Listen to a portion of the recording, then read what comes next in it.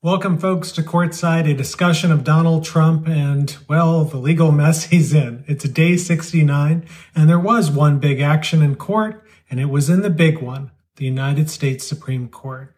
The justices today denied a slew of requests from Donald Trump and from Team Kraken to expedite consideration of their cases. 9-0, losers. Not one justice said they'd agree with this nonsense. Not one. You know, and it reminded me of something our current Chief Justice John Roberts said. He used to run the Supreme Court practice at my firm. And one day he called one of his clients and said, client, I've got bad news for you. And the client says, what? And he says, well, I have to regret to inform you that you lost your case in the Supreme Court 9-0 this morning. And the client says, 9-0? How could that have happened? And John Roberts replied, well, I guess there weren't 10 justices. And that's basically how I feel about Donald Trump's litigation strategy, start to finish. It's been a joke, and it's basically over at this point. The gravity of the action today was across the street, and will cross 1 First Street at the Capitol building. An impeachment charge was brought against Donald Trump. It was a single charge about inciting violence. There may be the action they may take up tomorrow, adding an additional count about the Georgia cheating that he was engaged in and so on. But right now it's focusing on that. And, before I get into impeachment, I just want to remind you of something that happened about, frankly, 30 Courtside episodes ago. Everything moves so fast. It's hard. We sometimes forget things. But I do want to remind you about this statement. We made it a big deal on Courtside back on December 1st, 40 days ago. Gabe Sterling, that Georgia elections official, gave a press conference, and here's part of what he said. Mr. President, you have the right to go through the courts. What you don't have is the ability to do, and you need to step up and say this. Stop inspiring people to commit potential acts of violence. Somebody is going to get hurt. Somebody is going to get shot. Somebody is going to get killed. It's chilling to read that from 40 days ago. That is the basis of what this impeachment article is all about. And Nancy Pelosi, the Speaker of the House today, said that, look, if you unanimously agree to consider in the House that Vice President Pence should invoke the 25th Amendment, then we won't talk impeachment. We'll talk 25th Amendment. But the Republicans said no. So tomorrow they're going to vote on that resolution to basically urge Pence or require Pence to invoke the 25th Amendment. And on Wednesday, under the current schedule, there will be a vote on impeachment. I've been told to clear my schedule at 9 a.m. For this vote. And so I do think it's moving. It's moving very fast. Momentum is fast, as we've talked about. Representative Cicilline, who is one of the people drafting that article today, said that a majority now, 218 members of the House, support this. And this time it's interesting because the Republicans are jumping on the bandwagon too. They're early adopters. Even Liz Cheney is thinking of voting for impeachment, according to the reports. So, between the veto override of President Trump last week and this week, the Republicans who now support impeachment, Donald Trump has done more for bipartisanship in the last month than in the rest of his entire presidency. Nonetheless, you have, the Trump apologists, the insurrectionist caucus and the like who are opposing impeachment and stuff. Lindsey Graham, for example, today said, there's not enough time to do impeachment. He'll be out of office soon. I mean, give me a break. Before the election, he was saying you can't impeach Trump because you have to wait because the election will be the referendum. So you got to wait for the election. Now that the election's over and he's about to leave, you can't do it because he's about to leave. I mean, when in the world do these people think an impeachment is ever appropriate? Except when, of course, it's a Democratic president and a, kind of weak set of charges about intimate affairs and lying about them. Well, some other members of the House sent a letter asking that Joe Biden convince Nancy Pelosi to stop impeachment, saying, quote, in the spirit of healing and fidelity to our Constitution, you must send this letter. Well, in that spirit, where's the letter these folks had sent to Donald Trump asking him to resign? Again, give me a break. Now, yesterday I went through some of the process of impeachment. I want to finish that so you can have your kind of deep dive historical lesson on impeachment. So the Constitution, as we talked about, doesn't actually provide much guidance on how to impeach a president. And instead, many of the protocols have been developed by Congress over the last 2 centuries. And honestly, we're still trying to figure some out. But we have some sense of how impeachment works because the procedures that the Senate used for Trump's first impeachment were modeled on the procedures for the impeachment of Bill Clinton. And those procedures were modeled on the ones adopted for President Johnson's impeachment more than a century earlier. And so what that process is, as we've started to talk about yesterday, the House of Representatives starts. They introduce those articles of impeachment, or here, at least right now, article of impeachment. That's like a criminal indictment. It specifies, here's what Trump you did that was wrong. Not saying it's criminal. It doesn't if he's convicted, it doesn't mean he goes to jail. It means he's disqualified from future office holding potentially, and he's removed from office. This is what it's about. It's not about throwing someone in jail. Now, the House is going to vote on that. It looks like they'll vote on it Wednesday. And then they will choose when to send that up to the Senate. And the timing question here is interesting. I'll talk about it in a moment. But just for now, those articles are going to arrive in the Senate.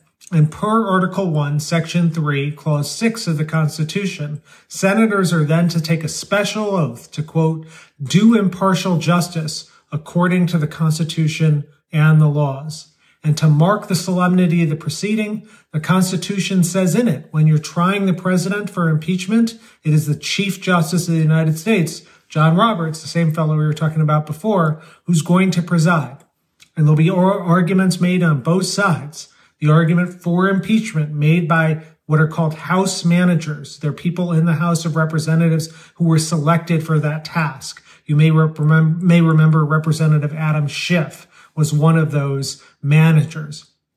And the case against impeachment is made by the president's lawyers, or yours, as I call them, yours. And the Chief Justice will be deciding in this what evidence is admissible or inadmissible, but he can be overruled by a simple majority of the U.S. Senate. And after all the evidence has been presented, the Senate is then to take up and vote on any articles of impeachment. If there's more than one, then they'll vote on them separately. And the thing here, it's interesting. They don't just vote on the law. They vote on the facts and justice. This is what the legal scholar Charles Black said, who's the leading scholar of impeachment. He said, every senator is, quote, registering his best judgment on the facts and on the law. That means he's answering 2 questions. Did the president do what he's charged with doing? And if he did that action constitute an impeachable offense within the meaning of the constitutional phrase? If fewer than 67 votes say yes, then the president is acquitted. If 67 or more say, yeah, we're going to convict you, then he is convicted. And then he's removed from office if he's currently a sitting president. And then there can be a separate vote in the Senate by majority vote, not a 2/3 one, to decide whether or not he should be disqualified from future office holding. So basically, all that means is that all that together, it means the Senate by majority vote is going to decide on the rules for impeachment. And that's pretty important because the Senate is about to flip because of Georgia.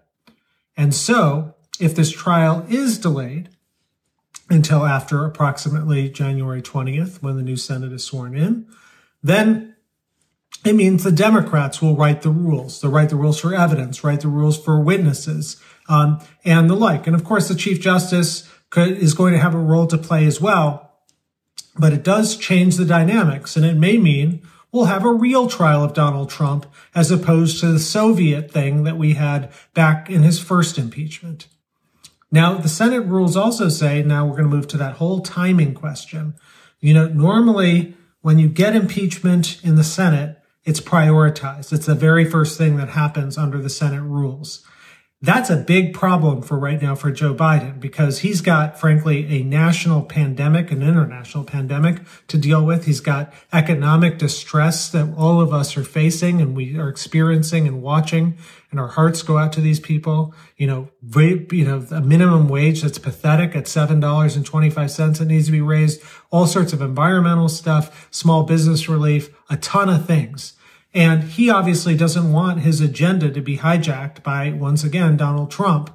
And so what he's done today is he's asked the Senate parliamentarian, is it possible to basically do the impeachment trial for half the day and then Senate business for the other half of the day, at least to get his cabinet nominees confirmed and things like that. And so they're evaluating that. My guess is that is going to be a successful strategy, because after all, that was basically what happened in Trump's first impeachment, because Trump, in that he was being tried at the same time as the U.S. Supreme Court was sitting, and the Chief Justice couldn't be in two places at once. So Chief Justice Roberts spent the morning with us in court at 1 First Street at the Supreme Court, and then in the afternoon would walk over the street and do the impeachment trial.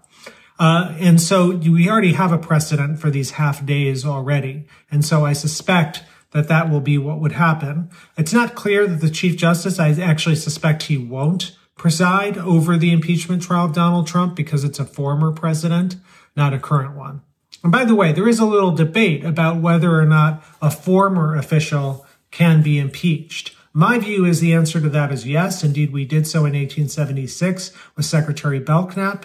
Indeed, at the time the impeachment clause was written in the Constitution, the practice in England was to make impeachment available for former officials.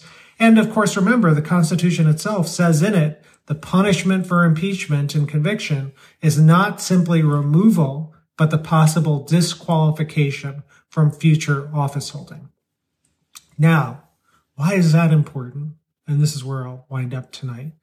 It's important not because we think that Donald Trump needs to be disqualified from 2024 because he might win. This is a man who is now incapable of winning an election to be dog catcher. He can't. He's toxic. His career, his reputation, his legacy is destroyed. I mean, sure, he's got some, a small percentage of the population, or maybe, larger, more than a small percentage, but never enough to make this man president again. The case for doing this is not that. The case for doing it is because we need to set a basic line in our society about what we expect, the minimum we expect for a president. And it is really minimal. Like, don't tell your folks to go and, invade the Capitol. Tell the truth about the election. Don't cheat behind closed doors and try and pressure state officials to do what you want. And of course, from my perspective, don't try and cheat with foreign power as well, as you did last time around. We have a chance to set the record straight about what happened under this presidency. Impeachment and disqualification of Donald Trump presents that opportunity.